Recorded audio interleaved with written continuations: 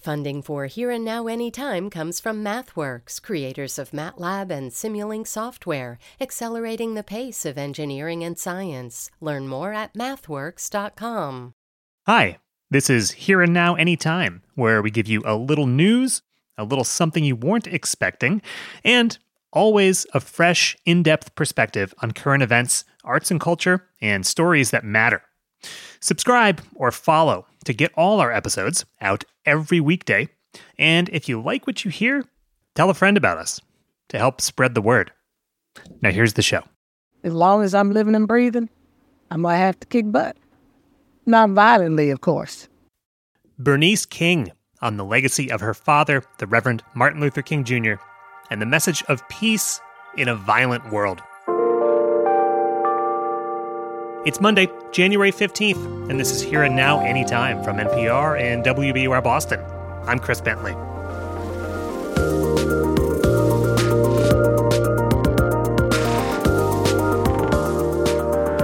Today is Martin Luther King Jr. Day, and later on the show, we're going to hear from MLK's daughter, Bernice A. King, who runs the King Center in Atlanta.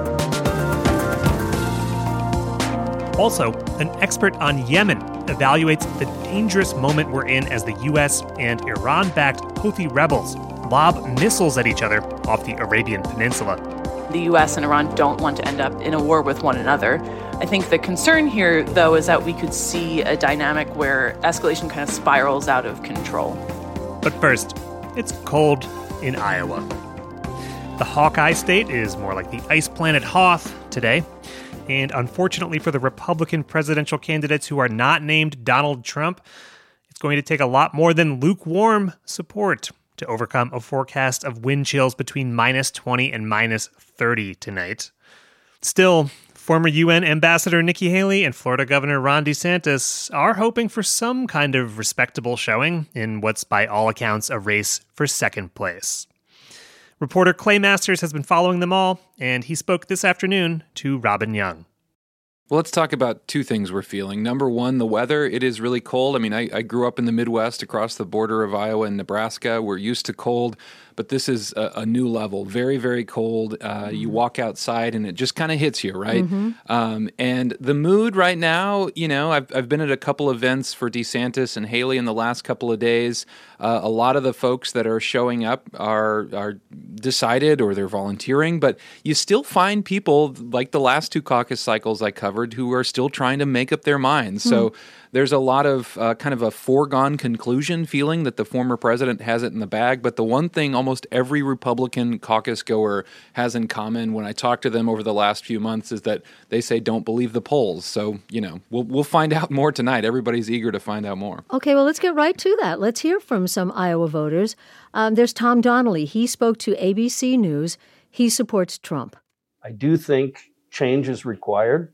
I do think it's going to take a monumental force. I don't think compromise is the answer. Everybody says we want to bring the country together. Frankly, I'm not interested in being on the far left.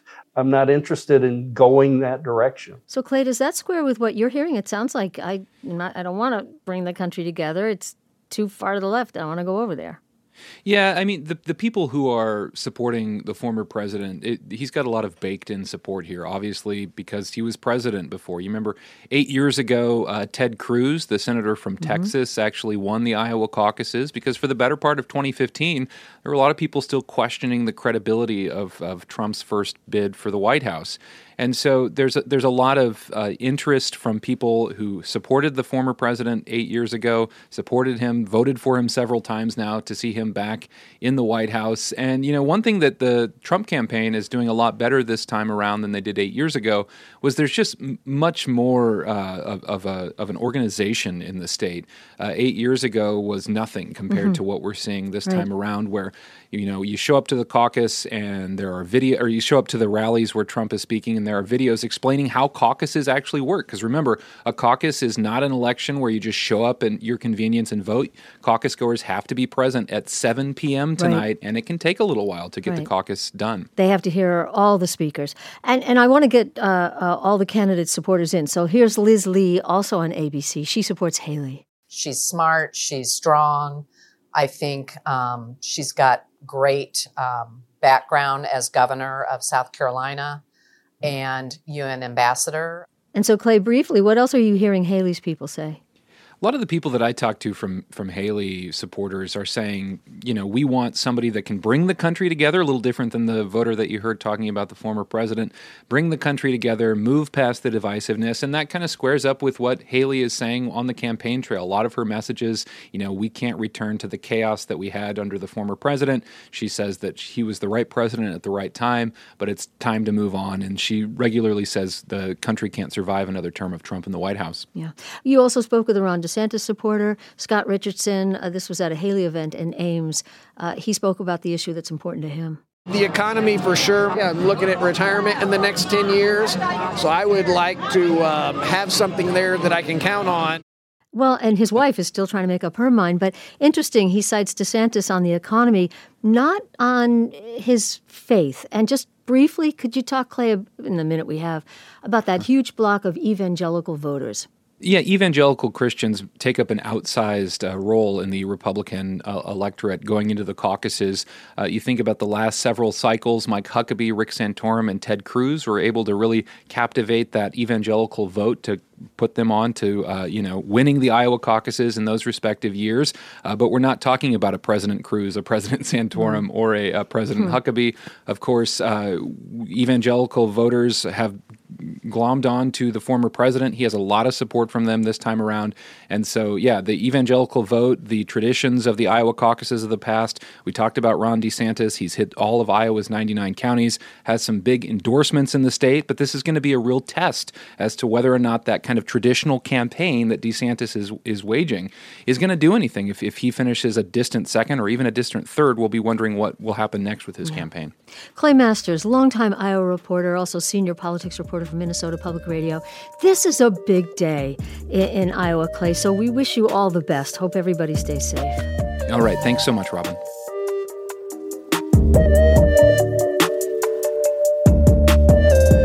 By the way, NPR has a live blog going tonight if you want to follow the results. Check it out at npr.org. And make sure you keep up with this podcast for only the best and most essential political coverage this election season. Subscribe to or follow Here and Now Anytime wherever you listen to this show if you haven't already. Coming up next, we'll turn our attention to the Middle East, where U.S. airstrikes in Yemen are further widening a regional conflict that's already been crossing borders and snarling international trade for months. It's also all the more reason why, as we'll hear, many Americans are calling on the Biden administration to put an end to Israel's assault on Gaza. Deepa Fernandez has more after the break.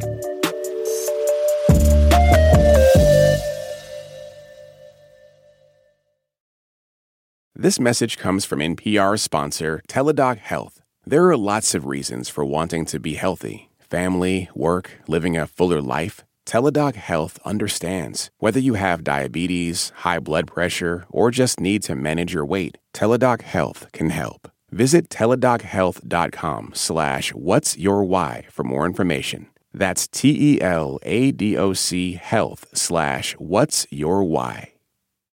Support for NPR and the following message come from IXL Online. Is your child asking questions on their homework you don't feel equipped to answer? IXL Learning uses advanced algorithms to give the right help to each kid, no matter the age or personality. One subscription gets you everything. One site for all the kids in your home, pre-K to 12th grade. Make an impact on your child's learning. Get IXL now. And NPR listeners can get an exclusive 20% off IXL membership when they sign up today at IXL.com/NPR. Tensions in the Middle East were high this weekend. Israel's war in Gaza entered its 100th day, and the U.S. shot down a missile fired at a U.S. Navy ship. The missile came from an area in Yemen controlled by Houthi rebels who are backed by Iran. It's thought to have been in response to a barrage of missiles fired at Houthi targets by the U.S. and its allies last week. For 2 months now, Houthi rebels have been attacking merchant ships off the coast of the Arabian Peninsula.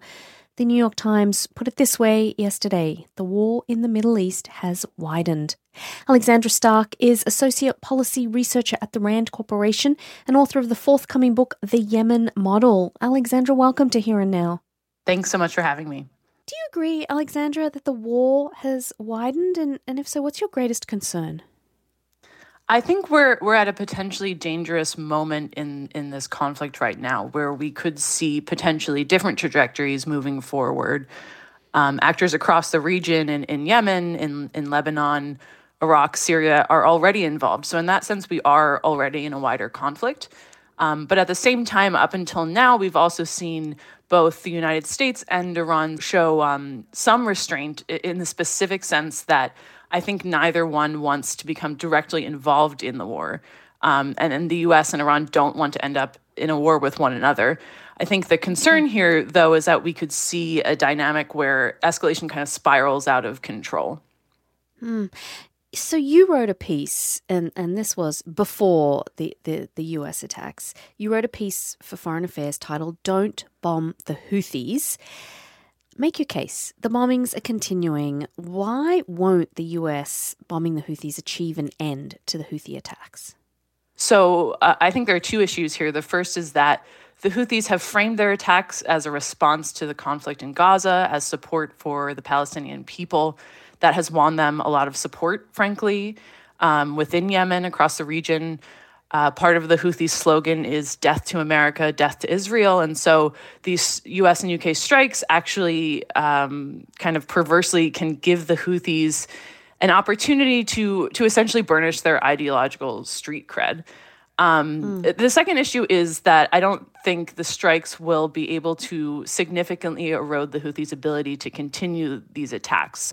The Houthis have been fighting an insurgency campaign for 2 decades now, and that's made them really good at, having weapons and forces that are easy to hide and to disperse. So tell us then, Alexandra, how a diplomatic approach might work. Well, the Biden administration has already started down this road in some senses. They got together a multinational coalition to try to protect ships in the Red Sea and pushed through a UN Security Council resolution. Ultimately, I think it's just a really tough question of how to address this problem. And unfortunately, there just aren't many good options here. It's kind of about choosing the least bad option.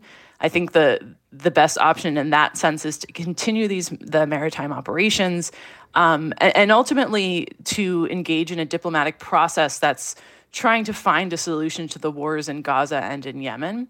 And I would just say that's a really tall order. These are famously very intractable problems, but it's not one of those situations where there's going to be a quick fix, I don't think.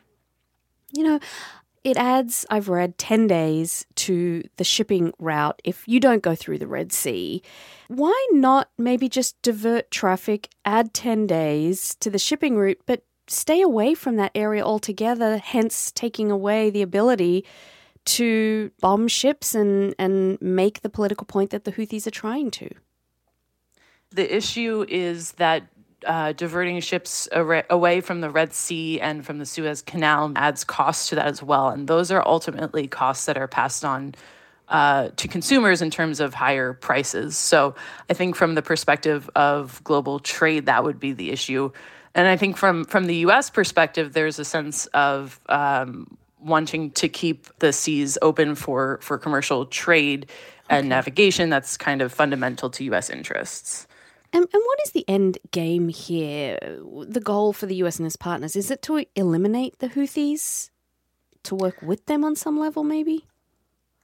Yeah, it's like I said, it's a really tough question, and I think the choices and that all of these actors have made over the past couple of decades have kind of brought us to this point with the Houthis, where they have been able to gain really substantial influence in Yemen and to control a lot of territory and the majority of the population there. So I think actors are increasingly realizing that there isn't a military solution for this problem, and it's ultimately going to be about focused on negotiations.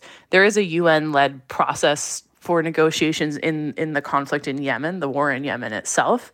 And hopefully, we'll see after these recent events, but hopefully that will continue and that could help to tamp down some of these tensions.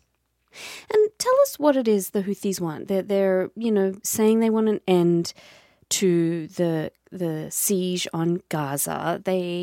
I'm wondering how much support they have inside of Yemen. But do you think that if the US stepped up its pressure on Israel to stop, that might stop the Houthi attacks? Yes, the Houthis have linked their attacks to the conflict in Gaza, to de-escalation there, and to humanitarian aid. I think if we do see some kind of solution for the conflict in Gaza, then we would likely see a decrease in the Houthi attacks. But unfortunately, I think the Houthis have also kind of realized that this is an important source of leverage for them, and that they can use these really kind of low cost, low technology weapons, things like, small boats that they've used to try to hijack ships, for example.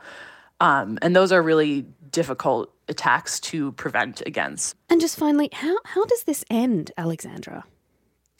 That's a great question. I don't think anyone knows right now. I think the best hope is that we don't see that escalatory dynamic, and that ultimately we're able to find some kind of sustainable solution for these conflicts, the conflict in Gaza, that could tamp down a lot of these tensions. But ultimately, these actors that are allied with Iran, the Houthis, and others, have showed that they have significant capabilities and leverage over the international community. So it's going to be a really tough problem moving forward.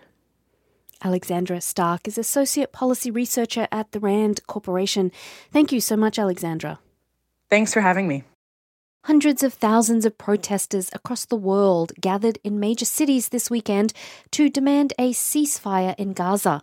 In Washington, D.C., the streets were flooded with voices supporting Palestinians. Demonstrators were united in their anger over Israel's airstrikes against Gaza and demanded the United States stop sending aid and weapons to support the war. According to Palestinian health authorities in Gaza, Israel's bombs have killed more than 24,000 Palestinians since the war began. Joining me is Sibel Mays-Osterman, breaking news reporter with USA Today, and was at the protest in DC. Sibel, welcome. Thank you. This was a really diverse crowd, people coming from all over the country, even from Canada, to protest. Tell us about who was there. Yeah, so the plaza, Freedom Plaza in downtown Washington, was absolutely crowded with people. I spoke to people from across the country, some people who had flown, in fact, all the way from California to take part in the march. And the plaza was just covered in red and green flags, people wearing traditional black and white Palestinian scarves and holding signs with messages like "In the war on Gaza" or "Ceasefire now." And I understand that some of the people at the protest had lost family members to Israel's airstrikes on Gaza. What stories did they share? Yeah, so the crowd heard from a number of Palestinian Americans that spoke about the toll that the conflict in Gaza had on their families. There was one speaker, a doctor from Michigan, who said that he had lost more than 100 family members, including 60 children, to these Israeli military strikes. He told a story about his brother, who was actually killed as he tried to evacuate to southern Gaza with his pregnant wife and children. And he said to the crowd that the blood of his family was on President Biden's hands. There were a number of Jewish demonstrators at the protest as well, calling for a ceasefire. What did they tell you about their reasons for turning out? Yeah, I spoke to one 25-year-old Jewish marcher who told me that he felt that he had a unique debt, actually, to demonstrate in solidarity with Palestinians right now. He said that his perspective on the conflict had changed when he went on several trips to Israel sponsored by the Miami Jewish community. And he told me he believes that a ceasefire in Gaza and a path towards Palestinian statehood are, in fact, also in the best interest of the Jewish people. And that was in part why he was there. Okay.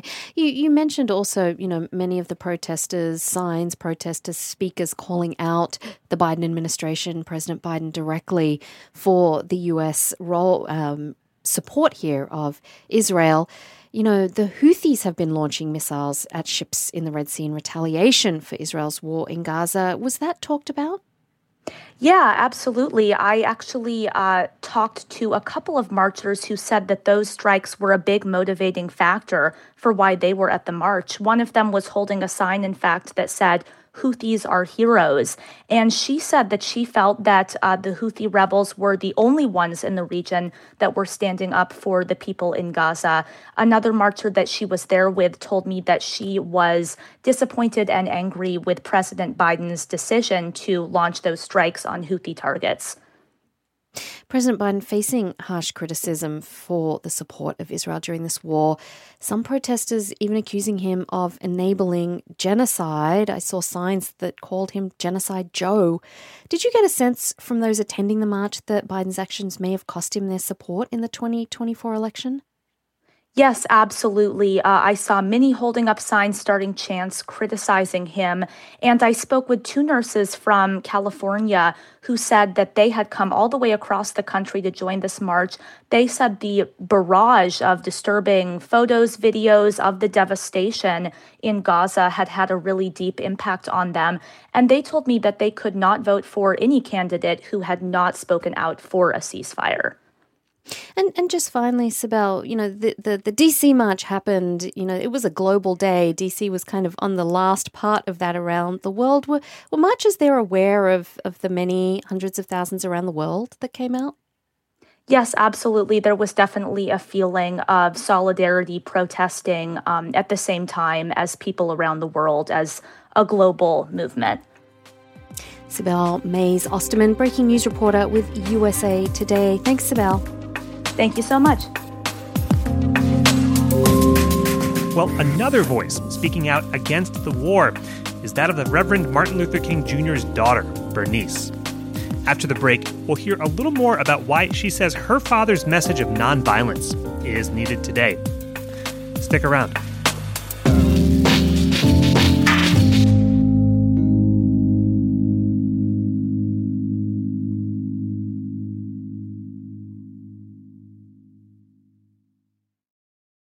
This message comes from NPR sponsor Vuori, a new perspective on performance apparel. Clothing designed with premium fabrics, built to move in, styled for life. For 20% off your first purchase, go to vuori.com/NPR.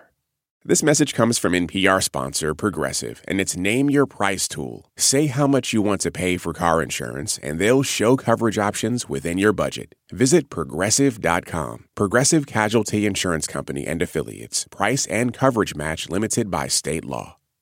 Support for NPR and the following message come from Betterment, an automated investing and savings app. CEO Sarah Levy shares why Betterment believes cash can be a strategic choice.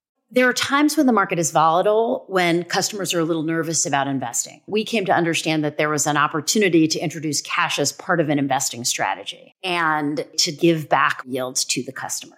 Learn more about high-yield cash accounts at Betterment.com. Investing involves risk. Performance not guaranteed. Cash reserve offered through Betterment LLC and Betterment Securities. Betterment is not a bank.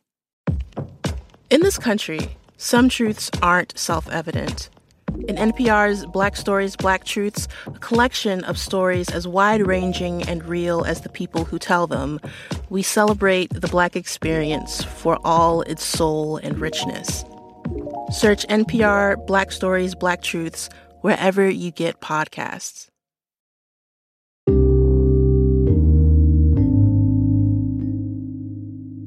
MLK's daughter, Bernice A. King, says the teachings of her father are more important than ever, with conflicts raging around the world. The King Center in Atlanta organized events for what would have been MLK's 95th birthday today. And WABE's Julian Virgin spoke with Bernice King ahead of the holiday and has this story. The vitriol, the extreme divisiveness, the wars that are happening, the genocide that's happening around our world. And I'm not going to be afraid to say that word. We should not be afraid to say that word. King made her comments as fighting raged in the Middle East, Ukraine, and Sudan. Her remarks come after South Africa charged Israel with genocide at the International Court of Justice, a charge Israel has rejected. We have to be truthful about what's happening to people across this world. At 60, King has experienced plenty. She was 5 when her father was assassinated and still gets sad and angry over the same issues for which he advocated. Yet, in spirit of her father, she tells us she's not discouraged. I don't let those things take root, that they hinder me or restrict me. I feel it, process through it, and then say, as long as I'm living and breathing, I might have to kick butt. Not violently, of course. This year marks the 39th annual National King Holiday. For the King Center, this year's theme is It Starts With Me, shifting the cultural climate through the study and practice of Kingian nonviolence. What does the holiday need to look like? What is the meaning of it? What are the things we do? What are the things that shouldn't happen? Those were the intentional questions that were asked by our mother, Coretta Scott King, during the development of the holiday. She wanted a day of service rather than corporate retail. In Atlanta, from City Hall to those stopped on the street, they were echoes of King's vision. Theotis Pace, a deputy to the mayor, says he views the holiday as a day on, not a day off. Always try to leave whatever you do in a better place than you found it, and really try to reach back and help others that, are in need of assistance. Phyllis Watson believes Martin Luther King Jr.'s teachings hold more value now than ever, even though there are those who try to ignore them. But they're still relevant and they're rooted in our faith, our citizenship, our real Americanism. Bernice King says now is the time to focus on specific issues within, whether it's indifference or evil, to affect change. So that's why we have to really study to figure out how do you break all of that and create the kind of world we all want to live in and coexist in. The King Week of Action concludes with a commemorative service, march, and rally today. WABE's Julian Virgin in Atlanta. That's our show. Here and Now Anytime comes from the team behind Here and Now from NPR and WBUR Boston. Today's stories were produced by Jill Ryan, Lynn Menegon, and Koyani Sextana. Today's editors were Todd Munt, Peter O'Dowd, Kat Welch, and Chico Theory. Technical direction from Mike Moschetto and Caleb Green. Mike Moschetto also wrote our theme music, along with Max Liebman and me, Chris Bentley. Our digital producers are Allison Hagen and Grace Griffin, and the executive producer of Here and Now is Carlene Watson. Thanks for listening. We'll be back with you tomorrow.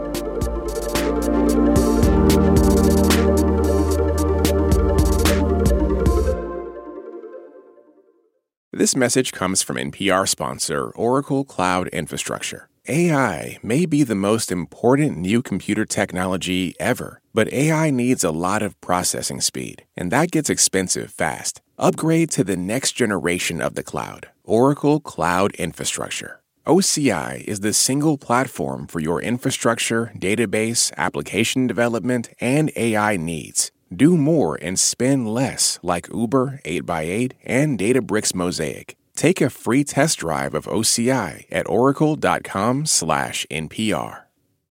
Support for NPR and the following message come from IXL Online. Is your child asking questions on their homework you don't feel equipped to answer? IXL Learning uses advanced algorithms to give the right help to each kid, no matter the age or personality. One subscription gets you everything. One site for all the kids in your home, pre-K to 12th grade. Make an impact on your child's learning. Get IXL now. And NPR listeners can get an exclusive 20% off IXL membership when they sign up today at IXL.com/NPR.